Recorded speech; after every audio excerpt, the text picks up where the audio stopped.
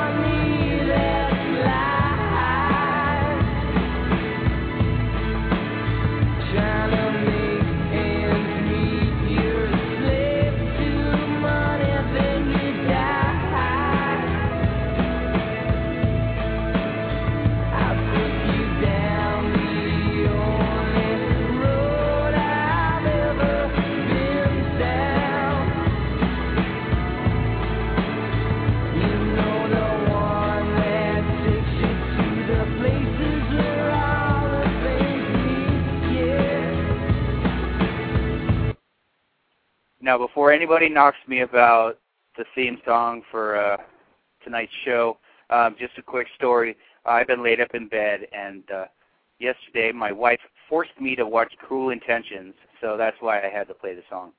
But welcome to the, what the hell is the date? The March 25th edition of Rubber Guard Radio. I am KZ. I am out of the hospital, going on 4 weeks of this shit, and I'm home. Kicking it still, antibiotics, drugs, and all that fun shit. But, I've got it better off than Test and the Abismo Negro. And who was that other dude? Wasn't there one more that left us, Rob? Steve Dahl. Steve Dahl. Oh, jeez. Well, he's done. Well done. Well done. Well done. Before we get rolling here, let's plug the sponsors. First off, we have WrestleWarehouse.com. Lucha Libre masks, T-shirts, DVDs. I suggest checking out the SoCal Pro Wrestling DVDs. They're good stuff, especially when the February 2009 show comes out.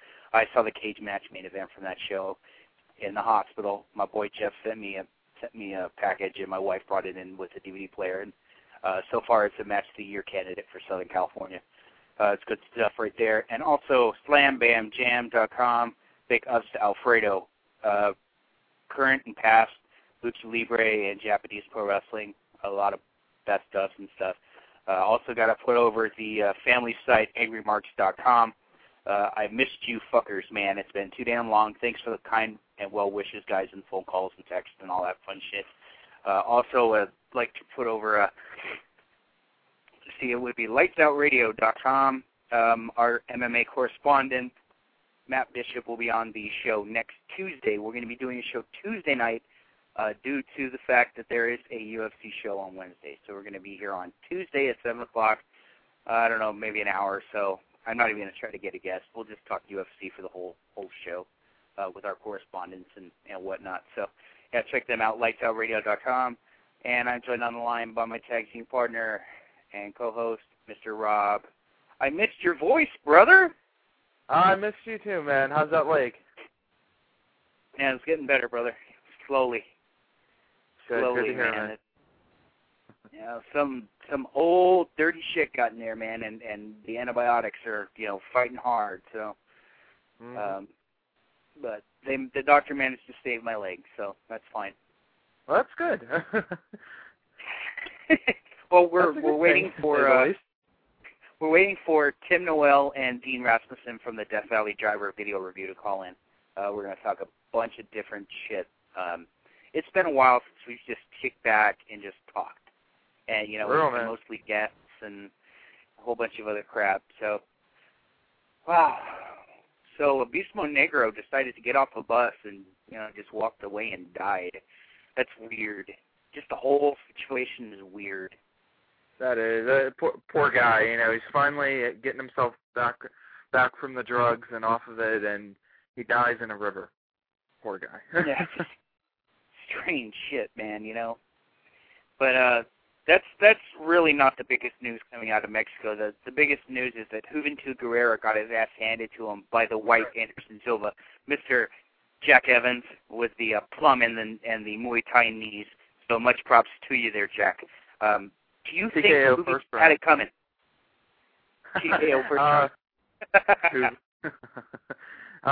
Poor Hoovy. He probably did. That's Hoovy for you. But I like Hoovy, so I hate to see him get whooped. He's like the Iron Sheik of Mexico sometimes. He just he does stuff that I don't even think he knows what's going on half the time. Yeah, he just goes off, and he just doesn't care. But now he's paying that price. But we will be having open lines. That would be area code 347-215-7946.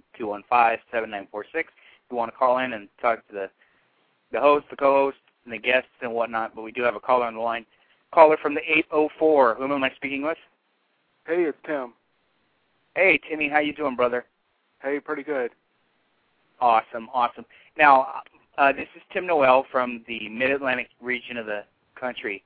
I must say, while I was in the hospital, I got a package, and I'm not going to tell you who it's from, but it had in there your Adam Pearce Mid-Atlantic NWA title defenses in there. And I watched the first couple matches. They were solid. And then Damian Wayne and my boy Adam Pearce going an hour. Very good match. Honestly, what did you think of the match, Tim, since you were there live and in person? Oh, well, that was my filming job there. Oh, I thought it was great. That's one of the best matches I've filmed in years, I think.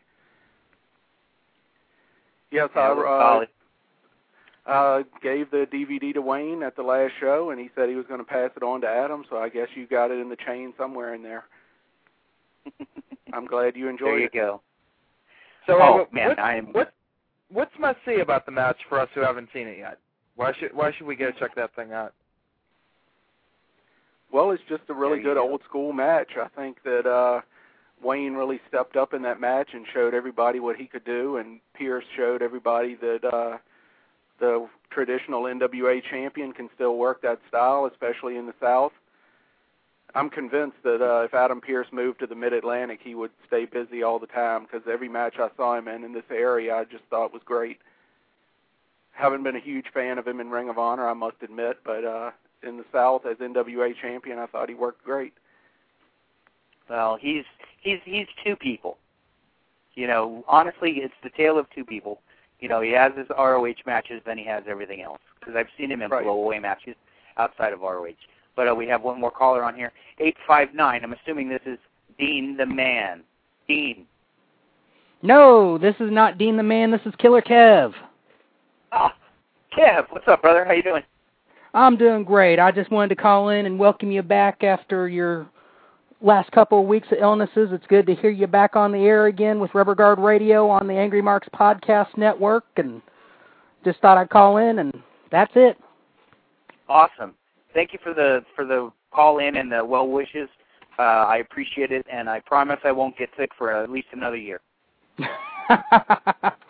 Hopefully not. Those things suck. Yeah. But hey, you have a show on Thursday, don't you? Absolutely, every Thursday night, 11 p.m. Eastern, right after TNA Impact. There it is. There it is. The Angry Marks Podcast. They are the whole reason I have changed to Wednesdays, so that we don't have a Thursday night war. And that's okay, because you're the best stuff to listen to on Wednesday night. There it is. Awesome. Thanks for chiming in, Kev. I really appreciate the call, brother. I will be talking to you guys soon.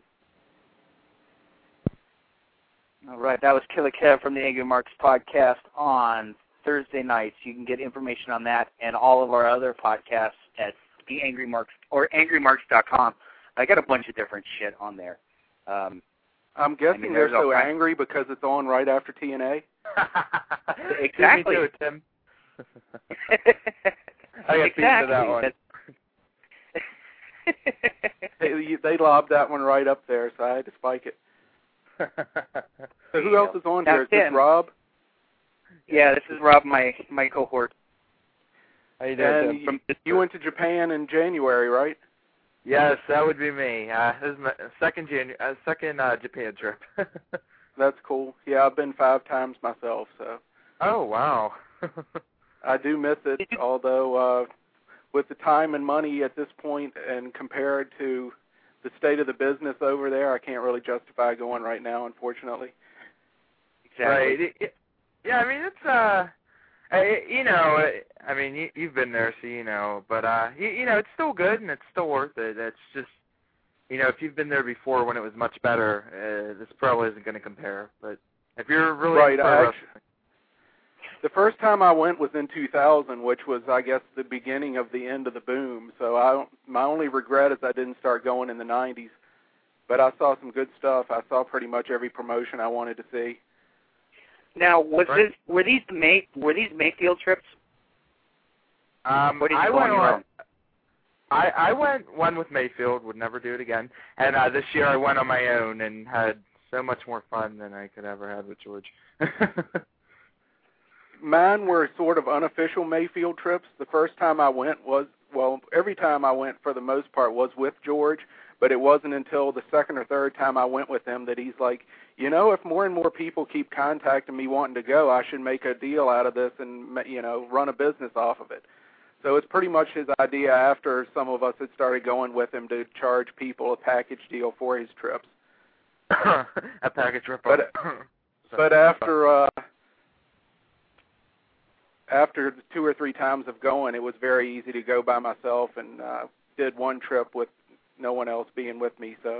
And that was mainly so I could see Gaia and Toryumon, which weren't going to be running in January when George ran his trips. Yeah, I'd like to, for anyone who wants to check out Japan and see what it's like, it's very English-friendly, and anyone can do it. As long as you're nice and you just have some common sense, you can do it. Definitely. Well, for me personally, I don't see a trip for myself, because I'd for one have to bring my family, and for two, there's really nothing there now that's gripping me that I'm rushing to download, or there's nothing really quick for me to watch. And the thing is, if I would have gone, it would have been during the Pride boom, so then you get the MMA experience as well.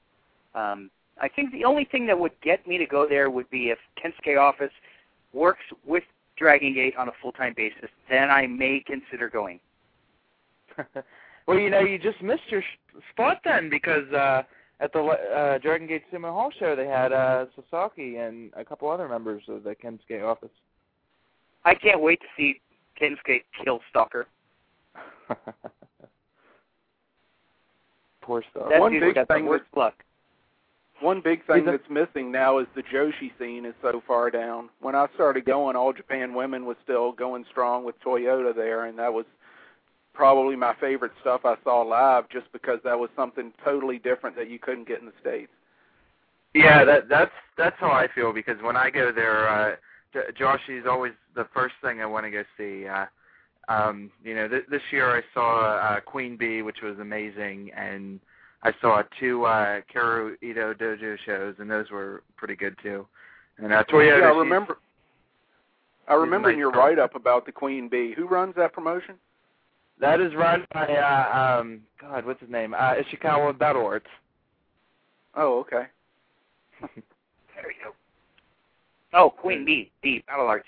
There you go. Oh, that's right. Yeah, well, that was any of that stuff make tape? Right?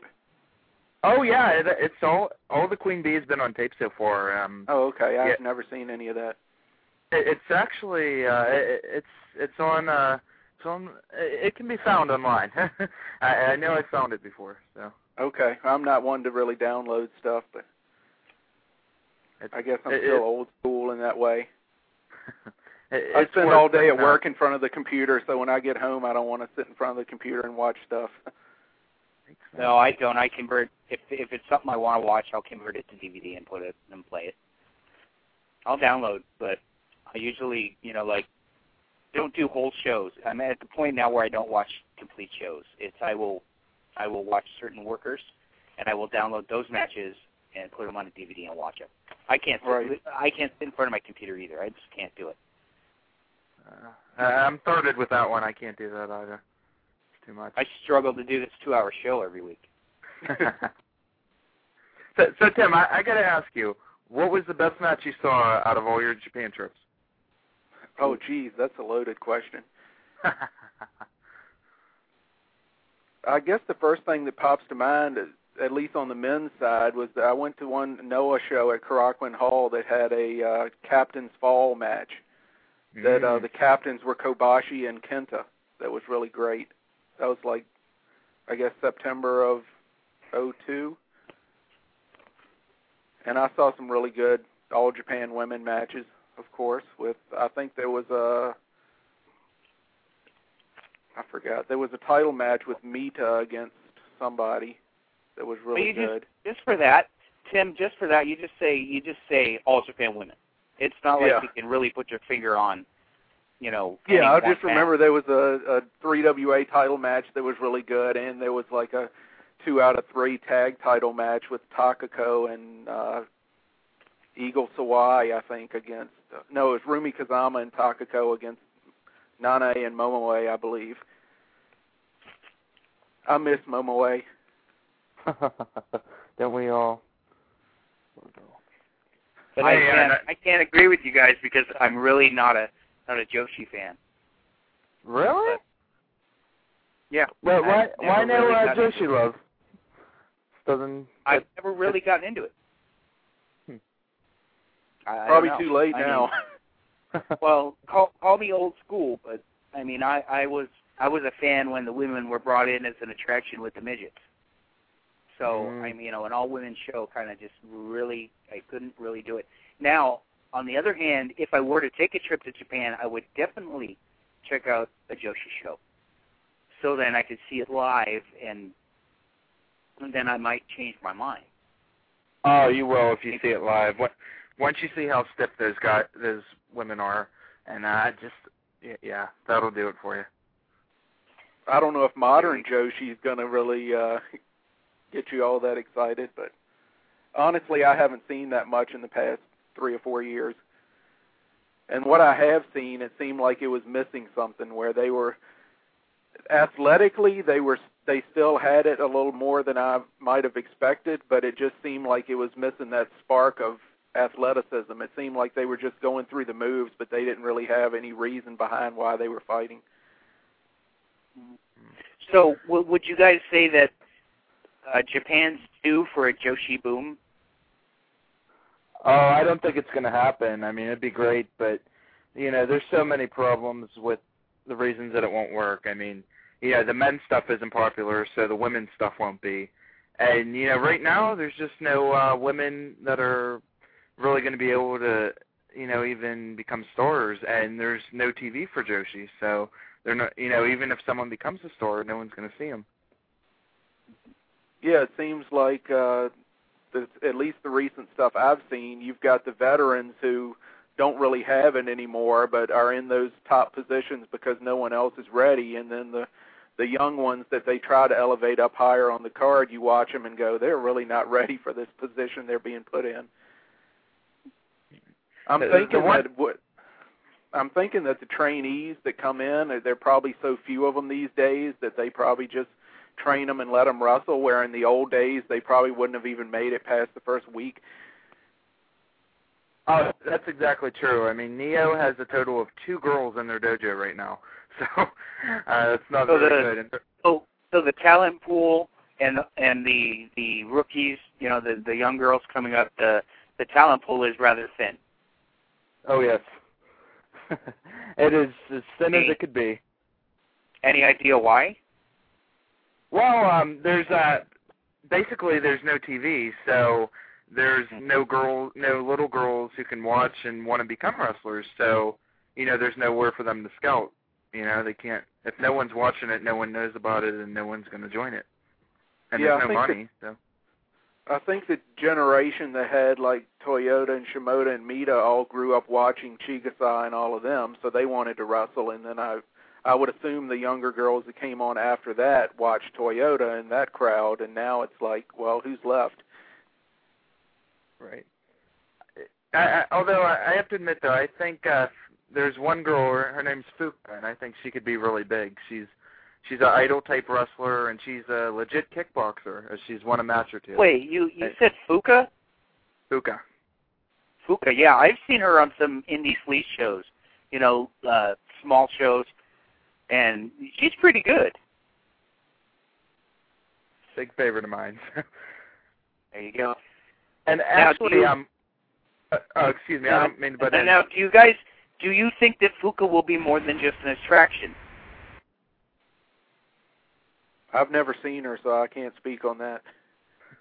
I think she could be. I mean, she runs her own shows, and so obviously there's a pretty big fan base there, and she's a legit fighter. And recently, I wanted to mention this. She went to Korea, and while there, she actually got into a shoot fight with another wrestler because this wrestler was a debut, and she was a Korean TV star, and apparently no one clued her in that this is a work.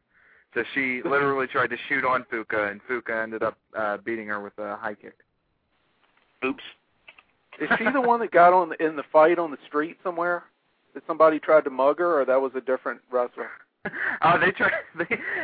She's had more rape cases than I think any wrestler in history. She's been at least 3 guys that I know of have tried to, poor girl. So how many dojos still run over there for women? There's JWP, there's Neo, there's Kira Ito, and maybe Wave and Ibuki, and that's about it. Is there still the dojo? One of the coolest things I did on one of my trips was we got to go to an Arceon dojo open house thing. That was really cool. We saw them do exercises and stuff, and then they sparred around in the ring. It's available on one of George's diary tapes, cheap plug. But I was just wondering if that dojo is still around. I know it went from Arceon to A to Z, and I didn't know where it went after that. I could not tell you. I have no idea. Okay, we're going to switch gears from Joshi to Yeah, I was wondering how we got into that. That's okay. Hey, I'm wondering if Dean is a no-show. You think Dean is no-showed us? I don't know. He still has an hour and 7 minutes of live time to go. So right now we're gonna switch it up, and we're gonna go to the Death Valley Driver 1990s, the best indie matches of the 90s. Now, Tim, you've seen all of those matches, I'm assuming? More than likely. I don't know what I couldn't tell you exactly what's on the list. Oh, I got the list right here, brother. Oh, okay. Number 1 and number 2, the Hardys and the Serial Thrillers. Those, I think, were on the Uncommon Passion DVD, which is really fun stuff. Right, yeah. And number 3. I supplied High Spots with those tapes, actually. There you go. There it is. And number 3, which is up from my way for APW, January 15th, 1999, Chris Daniels and Michael Modest.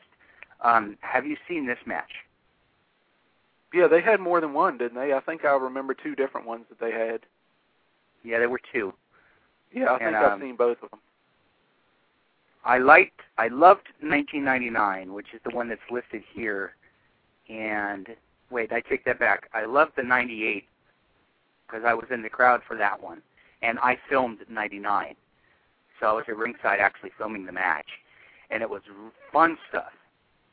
Just exceptional stuff.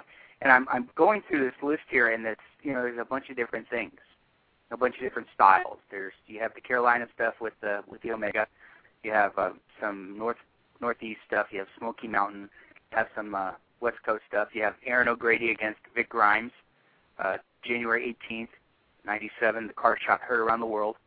I was there. That I haven't seen. Insane. Oh boy. I read about it. I remember reading about it, but I never saw that one. Oh man, it's on the Death Valley Driver board in the request forums and matches everywhere. You need to check. I did really like Aaron O'Grady though. God, he was so good. He was so good. The matches he had with Modest were All Japan type style matches, and there were like 100 of us in that garage. We had no fucking idea.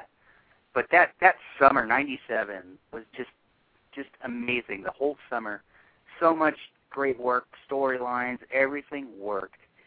And you brought up Crash. Who was the one that said they liked Aaron? Mike? Tim? Yeah. Okay. Rob, what did you think of Crash Holly, Mike Lockwood, Aaron O'Grady? I've only seen his WWF stuff, so I'm probably a little bit limited. But, he was really good for his role, and he was always entertaining. And no matter what anyone says, a lot of his hardcore stuff is probably never going to be forgotten. So, I have a 5-disc best of the hardcore title DVD set. It's got Mikey all over it. It's just insane. That stuff was so fun, and that's what's missing now is wrestling-based comedy. There's Santino goes out and cuts his comedy promo, but there's nothing out there that is in the ring that makes you enjoy yourself and have fun. Now in Japan you've got the stalker matches and there's comedy all over the place, and because they don't take themselves too seriously. What do you think about that, Tim? I'm to the point where I don't like much comedy in my wrestling, so therefore it's got to be really good to get me. Like sometimes Cabana will really get me with some of the stuff he does and some of Kikutaro's stuff, but by and large I would rather it be serious. But like I said, those few guys will do comedy stuff that I really like. I don't watch WWF, so I haven't really seen all that much of Santino, so can't comment on that. How about you, Rob? In the WWF, or WWE, excuse me, they tend to treat everything as serious, and that's kind of where it downfalls, because when you're treating it like that, you can't be funny like that. With Japan, like you said, they kind of, you understand certain matches are just to be for fun, but, with the WWF, even when they're being goofy, they try to push it as, oh, this is legit, this is real, and just doesn't work. It's a complete fail. Well, a lot of that may have to do with the writing as well. Oh, God. Don't even mention writing. That was the beginning of the end for me when they started calling them writers instead of bookers. Right. That was it. Completely turned things around for me. Stalker is one of my favorite guys to watch just because he is such a lame fuck. We're going to start with Tim. What's your favorite Stalker match? There was a match he had with Aja Kong that I thought was fun. Oh, jeez. That's going back to like the late 90s, but I remembered that she covered him and he placed his hands in certain areas that got to pop out of the crowd, let's say. And she stayed with the pin and no-sold it, right? I think so, yeah. Well, there you go. All suspicions are right. Aja Kong is a lesbian. So that answers that. How about you, Rob? I always like his match with the great Sasuke. He tries to do all of Sasuke's moves, and it doesn't work at all. It's great. He does the flying space tiger drop and ends up choking himself on the rope. I think he also crutches himself when doing some other move, and it's good. Mine was when Necro Butcher decided to kill him in Southern California. Oh, I still haven't seen that. Oh, I want to see that. I'm waiting for someone to post that damn thing on the board again. I forgot where I saw it. I think it may have been YouTube or something, or I don't remember offhand. I think one of the Young Bucks. I did see one match he had in PWG. I forgot who he wrestled. That's a good question. I don't remember. He didn't wrestle Kikutaro in PWG, did he? No. That was Kushnaba. Kikutaro wrestled Cabana, I think, on one show I saw. Yes. And then way that had before the that, hilarious spot of the fans threw the streamers in, and Kikutaro picked it up and pretended like it was a roll of toilet paper as he was crouching. I love Kikutaro. That guy rules. He rules. Now, and he's a nice guy to boot. There you go, even better. You mentioned Kikutaro. Let's discuss his Everlong series he had with Kamen. I'm looking at my list here. It was actually Matt Classic, not Colt Cabana. There it is. There you go. Hopefully Matt Classic will return to Pro Wrestling Guerrilla. Actually, no. Matt Classic will probably show up on the NWA Showcase TV, considering it was a Big Vision creation. So that he was the only reason I ever watched WSX. There it is. There it is. Yeah, a lot of other people would watch it to see the SoCal indie guys, but I was like, "Fuck you, dude! I get my discs every week, you know." So it's not like that show really did anything for me. He was the highlight. Now going back to Kikutaro and Kamen, Tim, what was your favorite match in Osaka Pro that these two guys had? They had a bunch. I think I've only seen one ever. I haven't seen much Osaka Pro at all. So the one I saw, though, like for the next 2 months, every different friend that came around, I made him watch that match because it was just hilarious the way they would very slowly and deliberately run the ropes and barely touch each other and all that good stuff.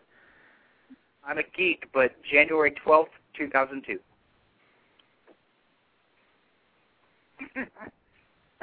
I'm a geek. How about you, Rob? Well, we have Dork Fest here, so we're geeks and dorks.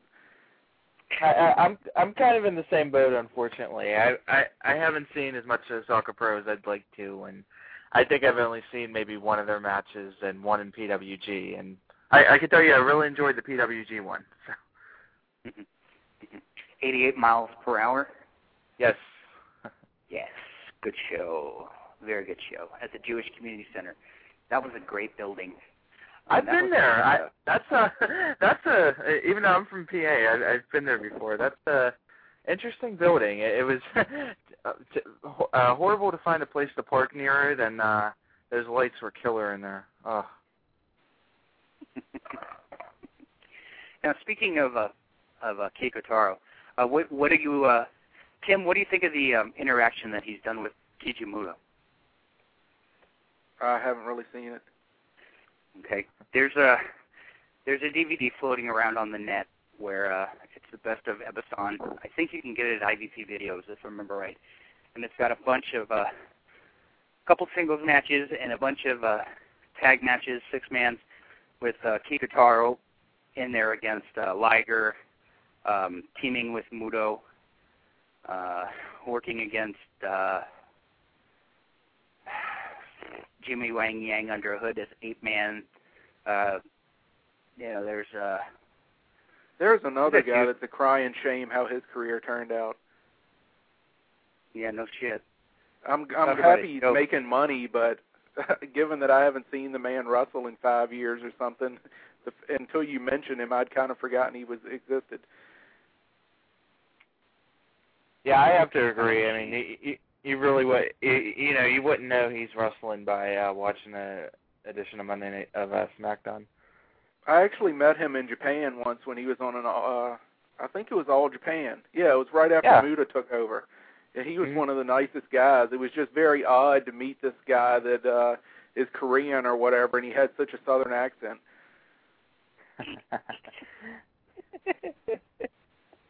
And he was very easy to talk to. He was very easy to talk to. In fact, within 5 minutes, he was practically asking me to take him to the Toryumon show. And I was like, oh, this is cool. Yeah, all the wrestlers are so different in Japan. You know, they're all such nice guys. You know, it's really amazing. I think they my Japanese friend tried to explain to me that when Americans go over there, we're kind of since we pay so much money and it's such a big trip for us, the wrestlers try to make it better for us because they understand how much went into it. Mm-hmm. Right. Well, we're gonna take a quick break. Gotta pay the bills, man. Gotta play a commercial, so we'll be back momentarily. Pro wrestling got you down? Need something to lift your spirits? Listen to the podcast at angrymarks.com. If wrestling gets you all hot and bothered, we've got what you need.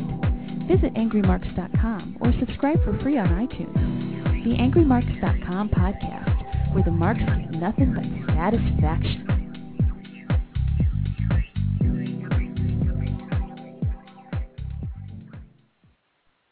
Alrighty, got that out of the way. It's required that I play that commercial on every show. That's part of being a member of the angrymarks.com podcast network. All right, we're back. Just needed a little break. Let's see, let's change these things up. Now, Tim, how long have you been a fan of pro wrestling? Since summer of '84. Oh, geez, you've been in the Mid-Atlantic area since then, correct? Oh yeah, I've always lived in Virginia. Oh boy, you lucky fuck.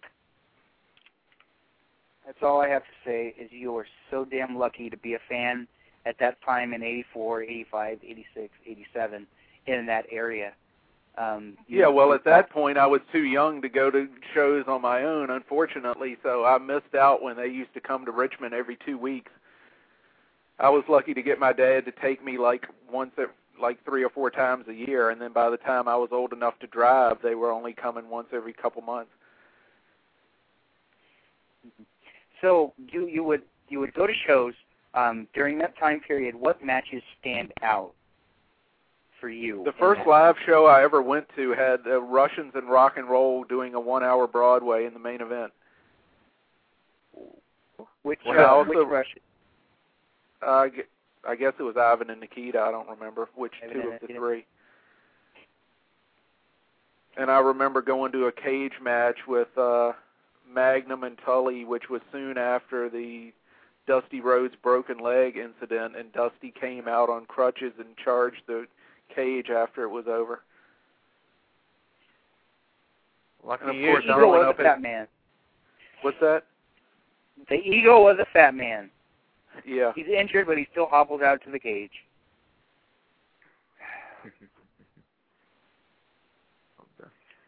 Alrighty. So, any other comments there, Tim? I don't know. I just wish I had gone to the Coliseum more to see stuff at that time period, but like I said, I didn't make it out there as much as I would have liked, especially looking back on it now where I wouldn't even dream of going to a live show in the Coliseum. Yeah, those were the days. Those were the days. So Tim, what I asked this of people that were about the same age group and we watched a lot of the same stuff growing up. What time period and what company were your favorite TV? TV? Mm-hmm. Or just favorite promotion? Yeah. Well, TV-wise. TV, I guess I would have to say Smoky Mountain because I guess we're kind of in the age group that just barely missed the actual territorial days, but had read so much about them. So then when Smoky Mountain got started and I was able to see the throwback to the territories / last gasp of the territories, I was really into it. And I'd seen just enough Memphis and just enough Continental to appreciate a lot of the influences that Cornette was pulling from. How about you, Rob? Well, I've watched a lot of stuff through DVDs, so stuff that I was too young to watch at the time. But from a DVD perspective, I always like watching Superstars WWF from 90. That's a good year for me because I like The Warrior and Demolition. But from actual live viewing, I always like to watch Nitro. Back in the day, you never know who you'd get. You get Rey Mysterio, Prince Iaukea, Chris Adams, a Rick Martel appearance. It was always good fun. You never knew who was going to come next. For me, it would have to be 1987 Crockett or the entire Bill Watts UWF TV run. Those two, arguably some of the best episodic TV that I've ever seen. I'm not talking just pro wrestling. I mean just in general episodic TV. That UWF stuff was just beyond anything that I could comprehend. Just the way that they told stories week in and week out, everything intertwined, and they didn't insult your intelligence. Oh, yeah, that was great. And Watts had to explain everything, too. Yeah. And he did a good job doing it. Yep. Yeah, we got that in Richmond on one of the cable stations for a while. It aired at like 6 p.m. on a Monday night, but I always made sure to watch it. I think that was during '87 or something like that. Now, right before the buyout. Yep. Oh, God. Talk about another fuck-off. But that was back in the days where when cable hit and wrestling was still, attractive for TV programmers to show. You could get stuff from all over the country on cable, and you could watch hours and hours every week and not get bored with it. Whereas now everything is the same, where I couldn't dream of watching every show that's on, even though it's probably less hours than it was then. Right, yeah, I have to agree. I mean, I've seen schedules before, and I've seen something like 20 shows a week were on at one time that were just pro wrestling, and I couldn't even imagine that now. Like, I would have to kill myself if there were 20 WWE shows in 1 week. I mean, oh, no, thank you. I'm happy with downloading my weekly NWA Anarchy and watching NWA Showcase. That's enough for me. And now Ring of Honor. So, that's all I watch as far as from a quote-unquote TV standpoint. Tim, you mentioned Smoky Mountain. What were some of your favorite angles and matches from that period? Well, pretty much anything the Heavenly Bodies did. The first Bluegrass Brawl with that three-way match. Unfortunately, I wasn't there live, but a good friend of mine was, and pretty much everything the Rock and Roll and Heavenly Bodies did. And I went to a couple of the fan weeks, and I don't know, it was just a great time. I remember details of everything they did because they took their time and actually built stuff. Whereas, if you ask me trivia questions about the last 15 years, I'd probably be lucky to tell you what year stuff happened in WCW or WWF. But Smoky Mountain, I could probably tell you within like 2 months of when anything happened. Yeah, I have to say that's a good point you make, because how slow things went, you remember it a lot better, and you intake it so much better. I'm the same way. I couldn't tell you what happened when now. It's terrible.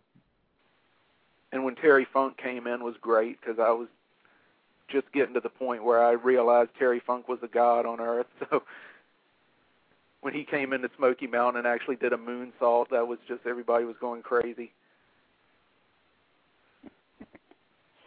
An old man's not supposed to do shit like that.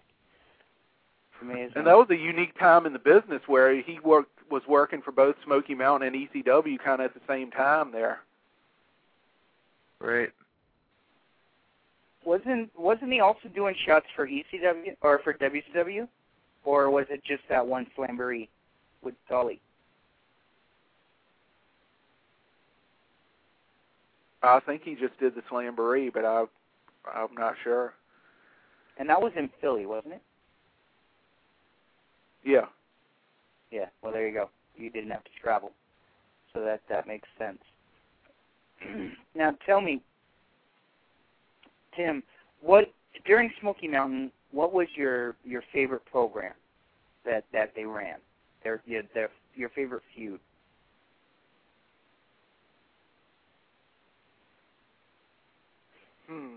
That's a good question. Like I said, the Heavenly Body stuff was good, but I think the whole deal they did with the Tracy Smothers Dirty White Boy, that whole feud when they first started, from when White Boy won the title, when the promotion started, all the way to the chase of when DWB burned Tracy Smothers' Confederate flag, and then they had the match at Bluegrass Brawl where Smothers won the title. And the friend of mine that went to the show said that someone from the Klan actually came up to Smothers at the gimmick table and is like, if you don't win the belt tonight, we're taking him out. So luckily he was scheduled to win the belt. But then after that, when they built up the whole Tony Anthony turns babyface and teams with Tracy Smothers, and the feud with Brian Lee, where they were Brian Lee and Tammy were allegedly drugging Ron Wright to get him to turn against White Boy, but then he turned face. All that stuff was just great. And see, all that episodic stuff, that's like 2 years of stuff I just recapped right there.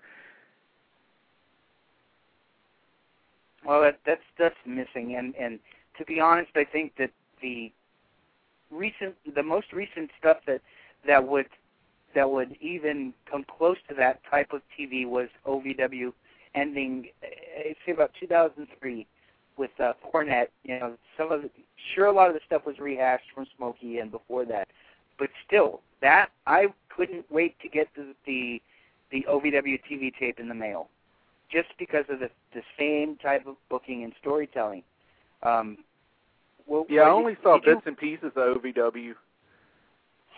Yeah, I'm a big OVW fan myself, so I remember watching. I saw a bunch during the time period where they were doing the. I guess it was Damaja, Dinsmore, and Machine. 2003, and a friend of mine and I actually went out to Louisville for the Last Dance. Awesome. Where Machine unmasked as Doug Basham. Man, that's good shit. And then I saw it. I kind of lost track of it there for a while, and then I saw it again during the time where it's like CM Punk and Brent Albright were doing their stuff. That was some of the better stuff at that point.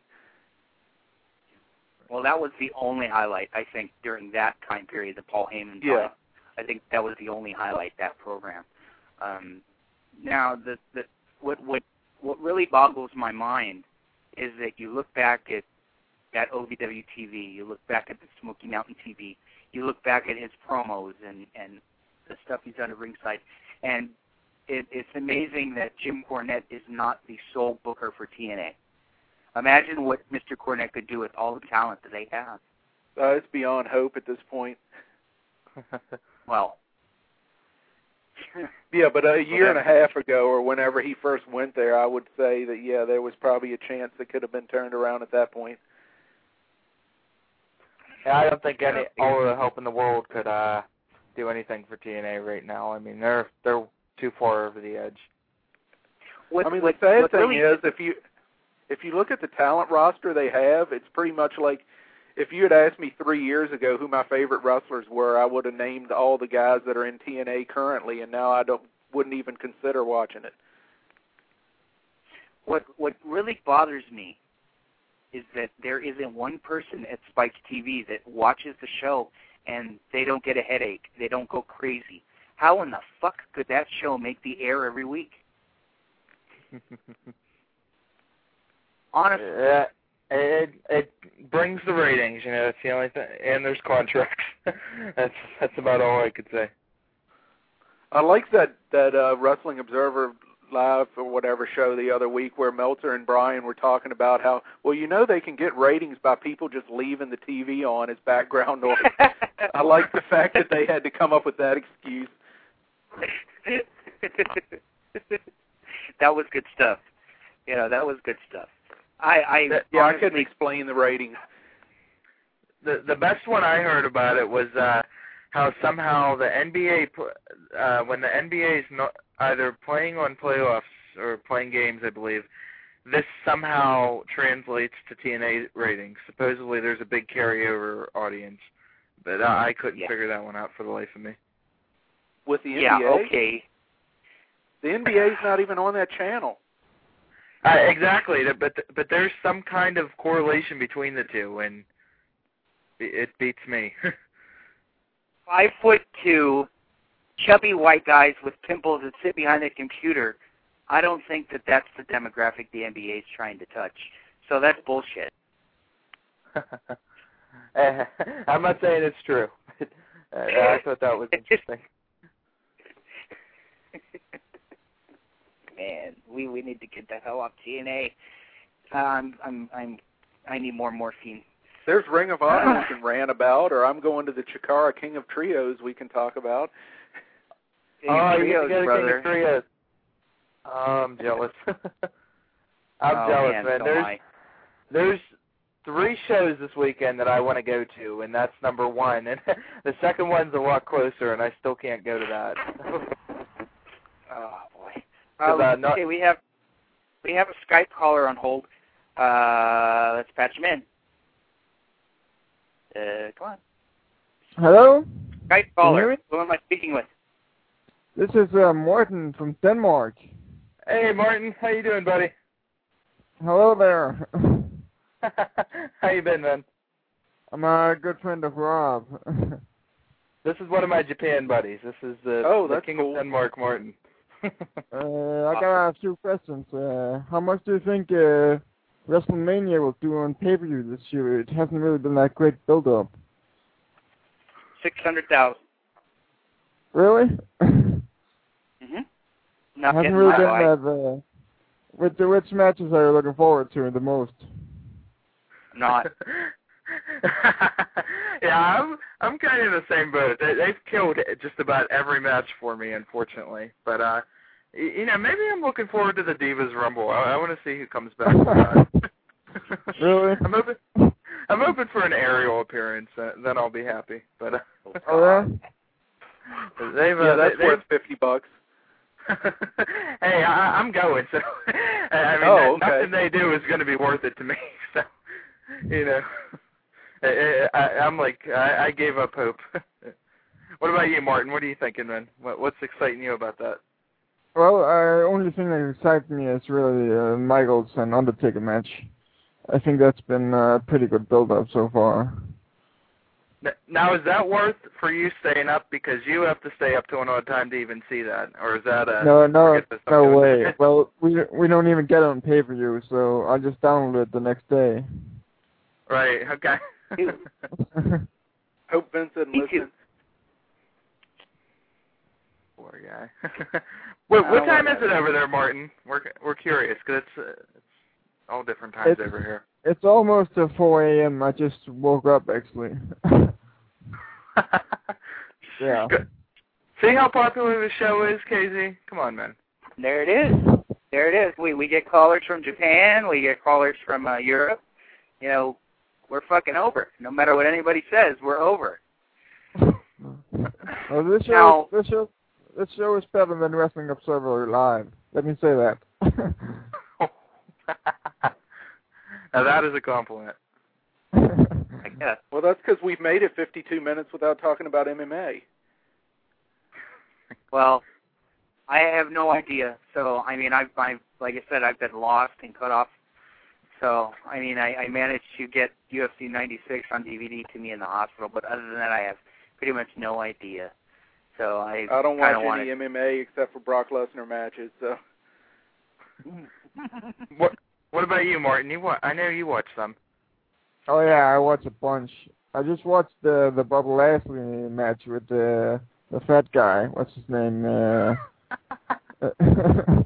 What's his name? I can't remember him. Guida. Jason, that's he right. needs to lose his last name. Yeah. We just call him Jason. We don't call him anything Jason else. Guida. Just Jason. We cannot mention his last name at all. That match wasn't that good, really. I was really disappointing. And I think Lashley, he needs to really have some better matches if you plan on getting into UFC. Now, how long do you think Lashley might need? Probably a year, if I have to guess. How about you, KZ? What do you think? I would put him on the Ultimate Fighter. Yeah, that's actually a pretty good idea. Season 10, they are doing heavy, or is it 10 or no? Whatever the next one is after the one that starts next week, they're casting for middleweights, heavyweights, or middleweight, light heavyweights, and heavyweights. So they may as well fucking sign him, put him on the Ultimate Fighter. Why not? It's a good build-up. Actually, that's a great idea. They can even make him a big star on it. Exactly, and they don't have to pay a fucking dime. Yeah. Yeah, I mean, they don't have to pay a dime. I think they mentioned on one of the Observer shows possibly having Ishii and Lashley on the same show. Now that could be pretty interesting. Maybe for an Ultimate Fighter. There you go. But let's switch away from MMA. I'm really not in the mood to speak about MMA. Now next Tuesday, that's a different question. I will be back into the swing of things because we have 2 shows coming up next week, which stuff. So Martin, is it? Yeah. Okay. Now we were discussing Tim and Rob's past trips to Japan. Now Martin, what was the favorite match that grabbed your attention on your trips to Japan? Oh man, I've seen so many. I've done 2 trips to Japan, both times with Rob, and I really have a lot of memories. I'll say the Awesome Kong matches we saw with Genki last time I went to Japan. That was really good. And we've seen some Queen Bee matches at Shinkiba. That was also a couple of good ones too. So, and Rob can back me up on that. There's a couple of stiff matches in that promotion. Those girls were. We need to get Queen line. Yeah, those were awesome matches, and especially Awesome Kong's match with Genki. That was a trip. She, I think she powerbombed Genki Misei. She awesome bombed her onto a table outside. That was nuts. That was insane. Yeah. And even seeing some of the Big Japan death matches was really, really weird and awesome at the same time.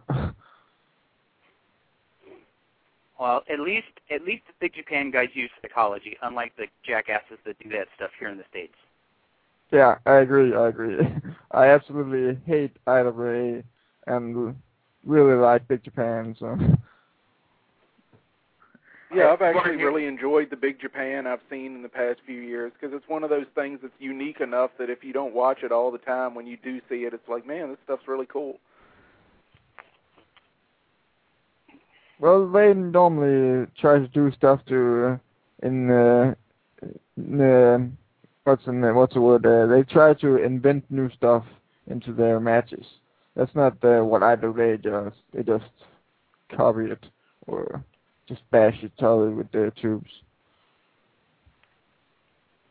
Well, Martin, thanks for coming on and making the hot tag to Rob. I appreciate you coming on and your input, brother. Feel free to call in, anytime, and I'm pretty sure you'll want to download the show. So, thanks for calling in, brother. Thank you. you. Catch you later, Martin. Good night. Hey, see you later. Have a good one. Awesome. All kinds of awesome. We have actually got a call from Europe. That was pretty neat. Thanks to Martin for calling in. That was really interesting there. Now we're going to switch it up a bit here. Now we know WrestleMania is going to be no buys this year. Yes. And the buys that are going to come from it is going to be from the brand WrestleMania. There's nothing on the show that's telling me, hey, order it. And I don't know, maybe I'm just flat on pro wrestling in general, but there's really nothing there on that card, with the exception of Michael's Taker that would really grasp my attention, and it's pretty sad. But we are in a down period, but there are things on the horizon that are looking up. Now, question to both of you guys: do either one of you guys watch the NWA TV at all? I don't watch it. I don't even know how to get a hold of that, unfortunately. But I'd love to. I hear it's some good stuff. NWAWrestling.com. You can watch it on the website or on Colors Network if you have Dish.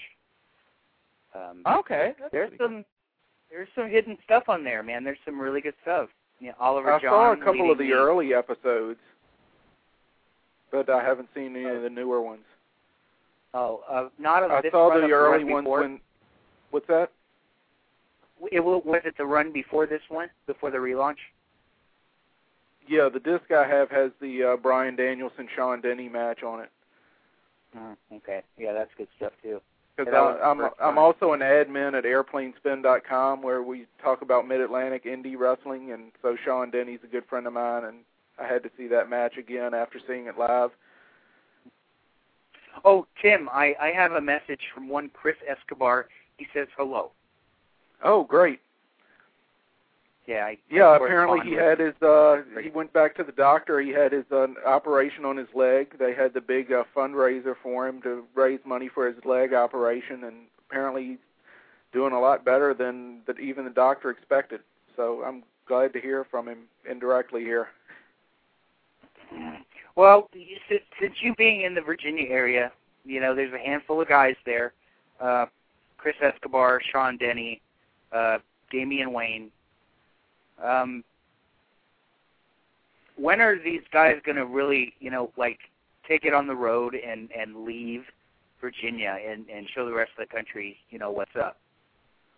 Well, some of them have worked shots with Ring of Honor, and some of those shows I've been at, and unfortunately, I think they're so used to working old school where they call everything in the ring, and then they get to Ring of Honor, and I think they work out a lot of stuff in the back, and they just aren't into that, so they haven't really shown what they could do in the ring, I don't think, as well as they should have.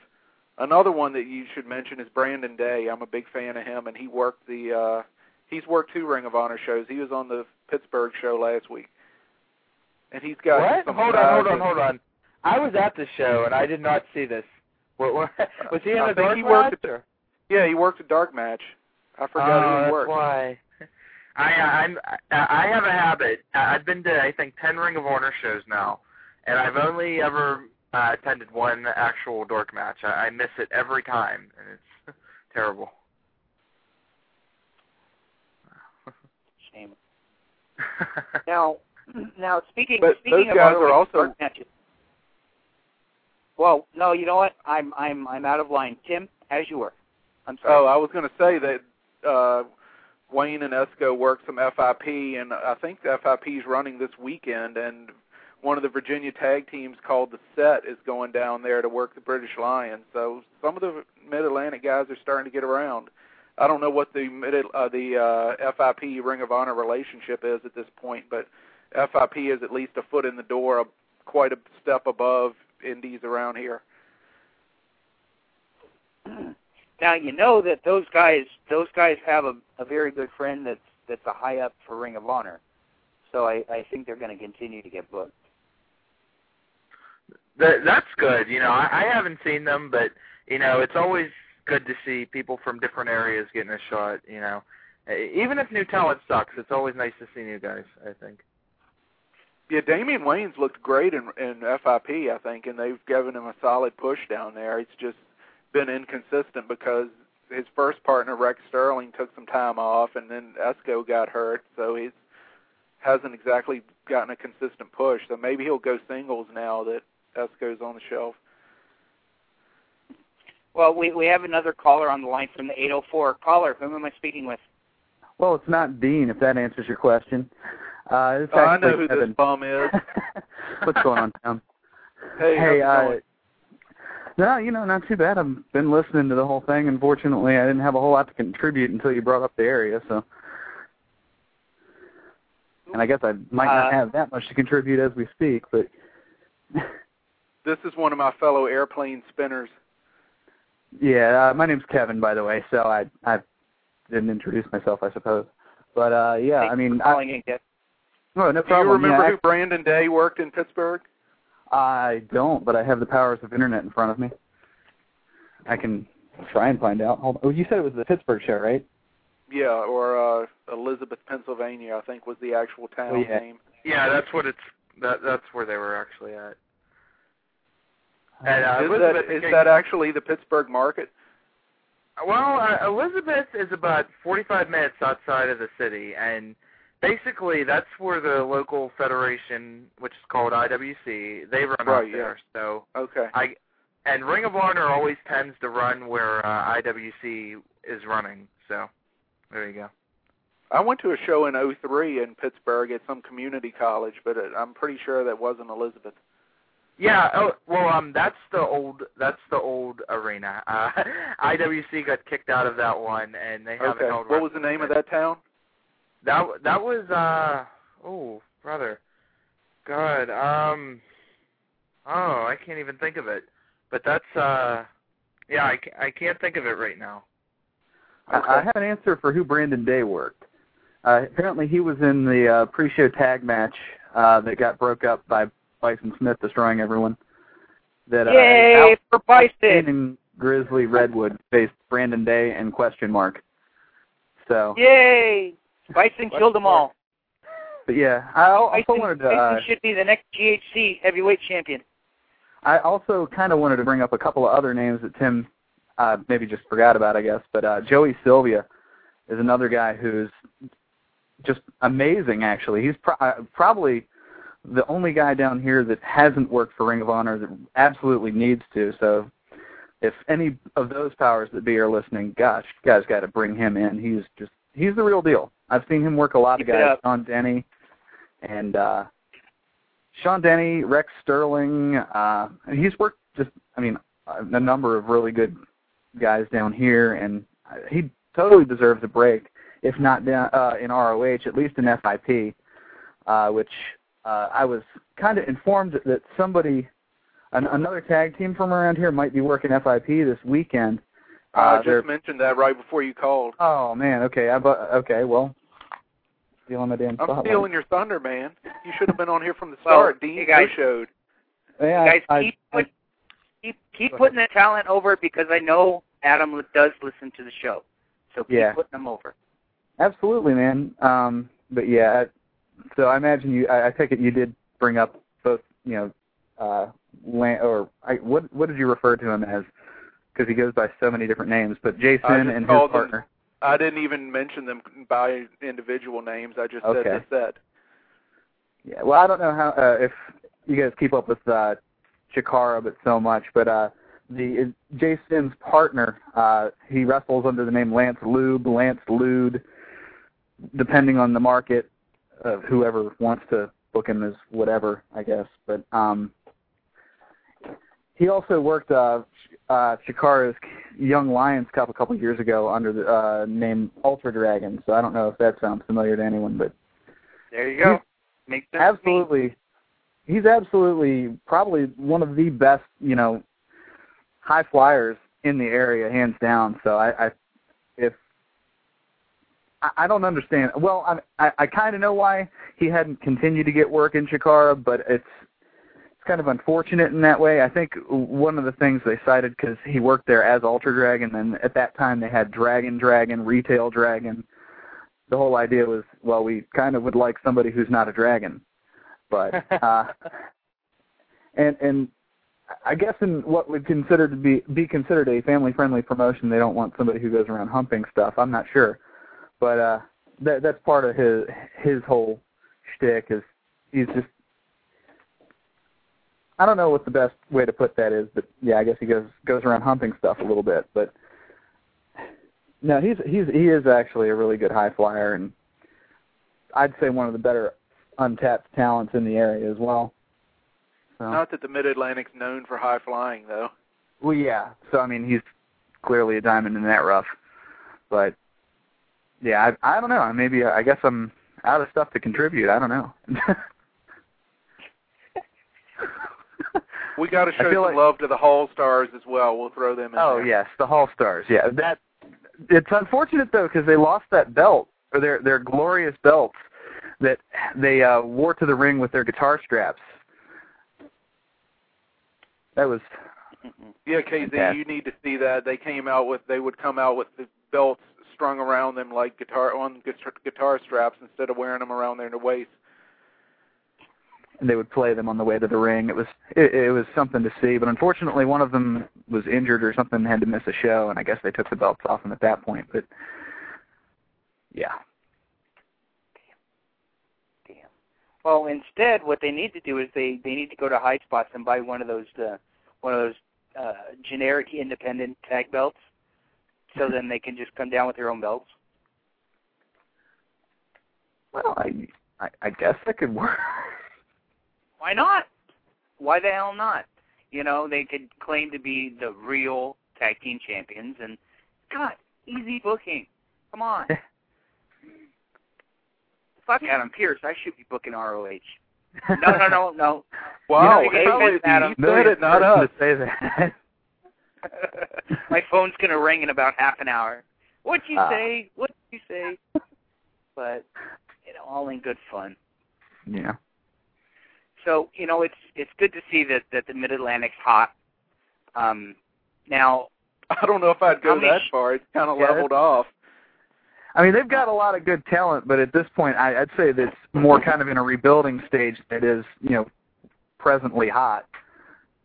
So, I mean, they've got a lot of good talent that can go places, but they're at the point where they can only really work each other, so they can't grow that much. So, I mean, working in ROH, of course, is going to kind of expand their horizons, and starting to take outside bookings, as Tim probably mentioned. It's only going to help things, but eventually those guys are going to leave, and then you're going to have that void that these guys that are still not quite ready to lead an entire movement, I guess, in an area. That's what happened. It's up to the promoters that these guys work for to bring in talent to work with these guys. Well, that's like talking to the wall, because finances get brought up the first time you mention that. Yeah, and we've got a lot of old school promoters who just, if they don't know them personally or haven't heard about them through other guys. Now, they're VCW, who runs in Virginia Beach in the Norfolk area. They're starting to loosen up a little bit about that, because a lot of their more recognized talent starting to work in Ring of Honor. So they recently got Grizzly Redwood and Rhett Titus down, and there are talks of some other people coming down as well in the future. But that's really the only instance of. Well, I shouldn't say that too, because there's another promotion down in North Carolina who's starting to get. Was it PWE, I guess, Tim? Is that the one in Burlington? I think they were the ones that I was telling you about that Chris Hero was going to be working for. Oh, on Friday. Yeah, that's the one. Yeah, that's the one that Wayne's on. Yeah. Right. Yeah, Chris Hero and Rhett Titus are going to be down there, but I mean, there's really only a handful of promotions that are willing to do that. I mean, I've talked to a lot of promoters around here, and Tim's right. You mentioned possible outside talent, and the first thing they say is, well, Joe Bumblefuck isn't going to know who he is, so why should I pay this extra money to bring him in? And it's not about match quality; it's about making money, or not even making money, but being able to put on the next show and not breaking the bank on guys that the fans may have never heard of. So it's really a catch-22 in a way, because a lot of the guys around here are not really willing to push the envelope to change things. They're willing to just kind of stick with what worked and what sort of continues to work.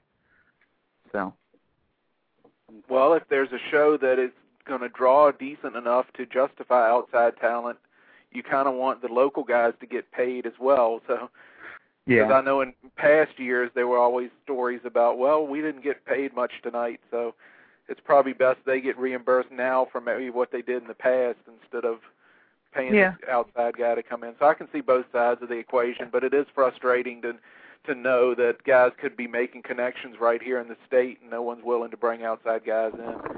Right. Now, my question is for you gentlemen.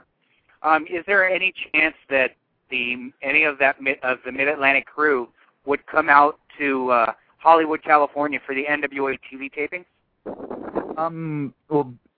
Damian Wayne actually went out to Las Vegas a couple of years ago, I believe, for the original. That was when he won the strap, the North American strap from the whoever that the Drew Canadian Onyx guy was. No, it was Drew Onyx. Yeah, that's him. And that happened out there. Chris Escobar went out. Chris Escobar, he and his then tag team partner, a guy named Alex Sage, they went out to the Inoki Dojo out in California a few years ago. I guess it was more like 2004, 2005. I have Escobar's only NWA Showcase match.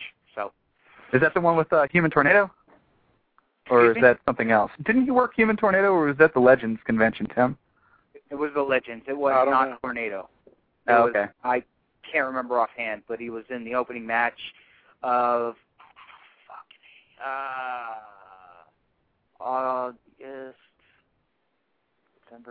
September 18th, 2007 show.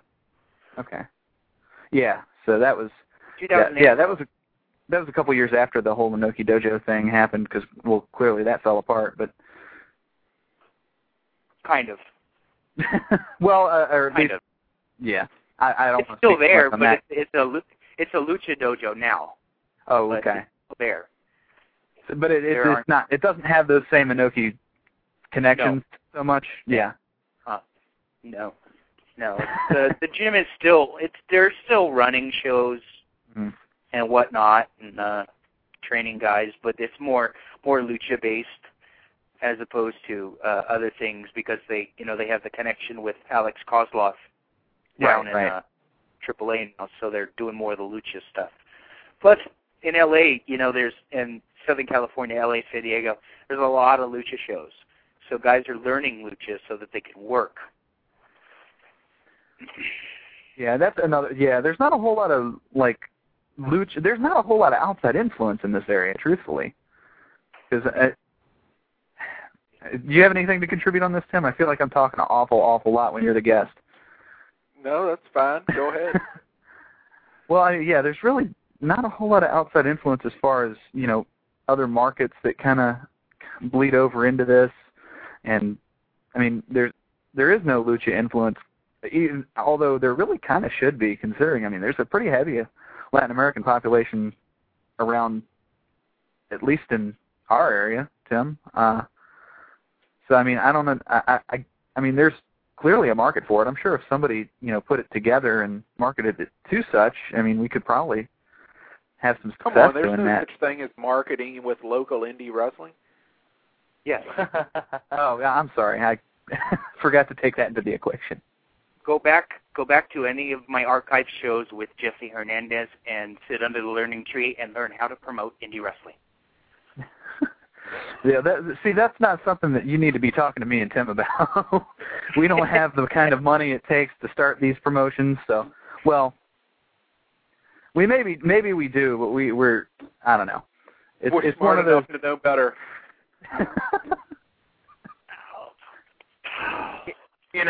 I think promoting's so easy that it's a shame not more of it's done. I mean, how much does it really cost to get a couple of flyers and just put them, go to a mall and put on some cars somewhere, Yeah. Or college. Well, in the same respect, and I don't know what California's regulations are like, but in Virginia, I mean, there's a lot of licensing that goes into it. You got to have a booker's license, or is it just a promoter's license, Tim, or do you have to have? Yeah, you have to have the promoter's license, and then you have to have a license for each show. So you can't even announce the date and location of your show until it's been approved. And all your workers have to be licensed. So if you bring in outside talent, then you have to kind of pay to get them licensed unless they've worked in the area in the past. So well, that's the great thing about Ring of Honor running Virginia is that those guys are already licensed. So, but yeah, it's still to that point. I was trying to get. I was working with somebody. Do you remember, Tim? You remember I was talking to a couple of people last year out in Waynesboro to try and get some stuff going out there. And I brought up some. I'm not going to name any names just because I don't feel like being that guy. But I talked to a few people about bringing in. And dates changed, and I ended up having to change the names that I was planning on trying to bring in, and it went from somebody they had marginal interest in, and to somebody they had never heard of before that I was willing to pay for, and they said no. So I mean, it's in a way, again, it's kind of that beating a dead horse type thing. You try to even put your own money towards it in some respects, and you get shut down just because people are afraid to make changes. So it's hard. Well, I completely went on a different tangent, didn't I? Thanks for hijacking the show, Kevin. Yeah, you're welcome. I do what I can. Kev, thanks for coming in. Thanks for coming on the show and spreading the love of the Mid-Atlantic. I'm going to have to go off so we can wrap up. All right. Take care, guys. I'll see you at the Chikara show, Kevin. All right. Later. Wow. We are. We got about 10 minutes left, guys, but I'm going to cut it short. My leg's starting to throb, so I'm going to have to take some morphine, and then I won't be fit for air. So, Mr. Noel, thank you for coming on. Let's plug some stuff. Well, airplanespin.com that Kevin and I are admins for. We discuss Mid-Atlantic wrestling, and I put some DVD reviews on the board there and whatever else comes up. And, of course, DeathValleyDriver.com, even though Dean no-showed us tonight. Guess that's about all I have to plug. I'm Wrestling Power on. That's my username on those boards. If you want to find me or whatever. Awesome. Now, those that are listening, you need to get with Tim. You need to get the Adam Pearce NWA title defenses in the Mid-Atlantic area. You need to get that DVD. You have to see the 1 hour match with Damian Wayne and Adam. Just really good stuff.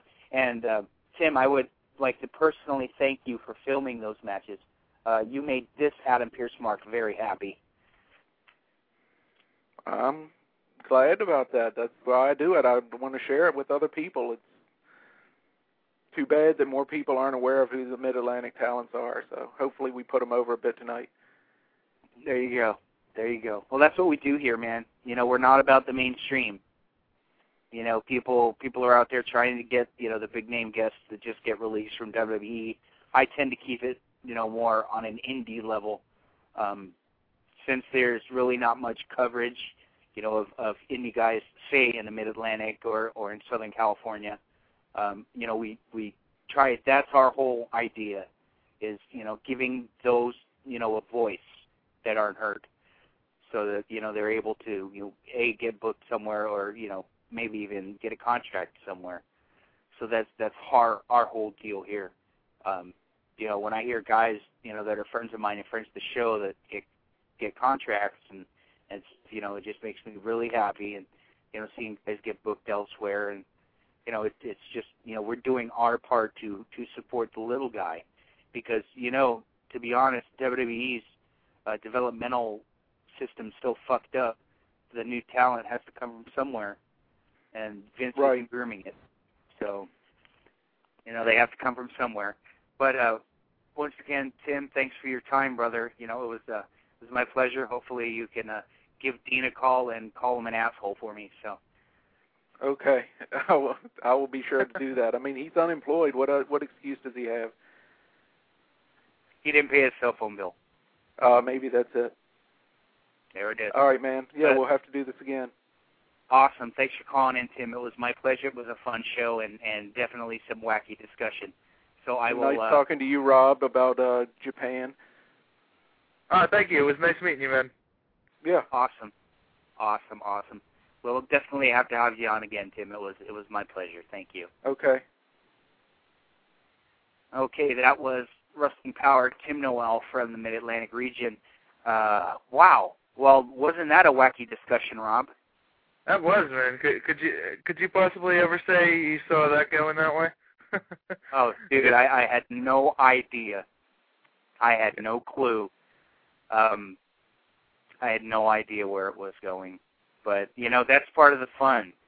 You know, I'm the anti-format guy, dude. So, I mean, I don't even let you know ahead of time what we're doing. You know, that's just the way it is. And it's more fun on the fly. Yes. God, I'm fucking done. Do you have anything to plug, Rob? You know, I don't have anything, but, you know, go watch Queen Bee. Queen Bee's awesome. Check it out. There you go. We need to get Queen Bee online, brother. Somewhere, somehow. Just the idea of chicks, you know, working the battle art style works for me. So I would watch it. And I don't like Joshi, so. Sounds good, man. Awesome. Now, are you going to be able to make Tuesday night for our UFC preview show? Let me check out real quick. Let me see my schedule. Cool. Oh, just so busy. Well, actually, I know. I don't know if I've told you this before or not, but I intern with a radio station, and a lot of nights I have to go to basketball games. Last night I went to high school hockey. How exciting! So I never know where I'm going to be, but you know, I mean, so far it's looking good. So we'll see what happens. Hopefully it stays that way. Awesome. Well, say goodbye, and I will hang you up. All right, see you guys. Spread the pro wrestling love. Thanks for the time, brother. Yep, okay, that was my wacky tag team partner, Rob from Pittsburgh. Oh boy, we're gonna wrap up a few minutes early here, guys. I'm not doing too well. Wow, I'd like to thank Tim Noel for calling in, and Killer Kev from the Angry Marks calling in. And Kevin from the Mid-Atlantic, sorry, brother, but I forgot what website. Airplanespin.com. There we go. Thanks for calling in, guys. It was a bunch of wacky discussions this week. Like I said, it will be next Tuesday, the 31st at 7 p.m. Pacific. We'll be on for about an hour or so, previewing Wednesday night's UFC Fight Night and the UFC show from the following Saturday. So, remember, brothers, check out the sponsors, WrestleWarehouse.com, and also check out SlamBamJam.com as well. And also a quick plug this weekend, the 28th on Saturday, 2 p.m. at the DNA Lounge in San Francisco. We have Fog City Wrestling, FogCityWrestling.com. They're bringing in Adam Pearce to take on local favorite Dylan Drake, which should be a fun match. God, I hope I'm up to going to that. I got to see Dylan Drake and Adam Pearce go. Also, Todd Bridges will be making another appearance from Hogan's Celebrity Championship Wrestling. So you can get information on that at FogCityWrestling.com. And also to plug the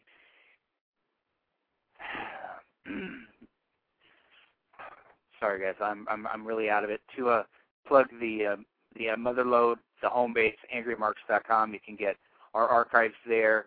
You can also check out the other Angry Marks podcasts. There's a bunch of different ones. Also, LightsOutRadio.com. That's Matt Bishop's show. Matt's my MMA correspondent who will be on with us next Tuesday. You can hit us on MySpace, myspace.com/RubberGuardRadio. You can get our archives at blogtalkradio.com/RubberGuardRadio and RubberGuardRadio.com as well. That should do it.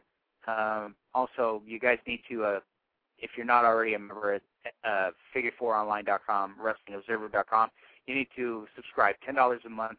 Get the Observer and the Figure 4, as well as Dragon King newsletter online. You get all the audio shows and all that fun shit. Well worth $10 a month. That should do it, guys. Oh, also, I'd like to wish a rest in peace to a dear friend of mine, Chris Arnold, in the Detroit area. Hacked, Tangled Webs, you're missed, brother. And we love you. And that should do it, guys. Talk to you next week.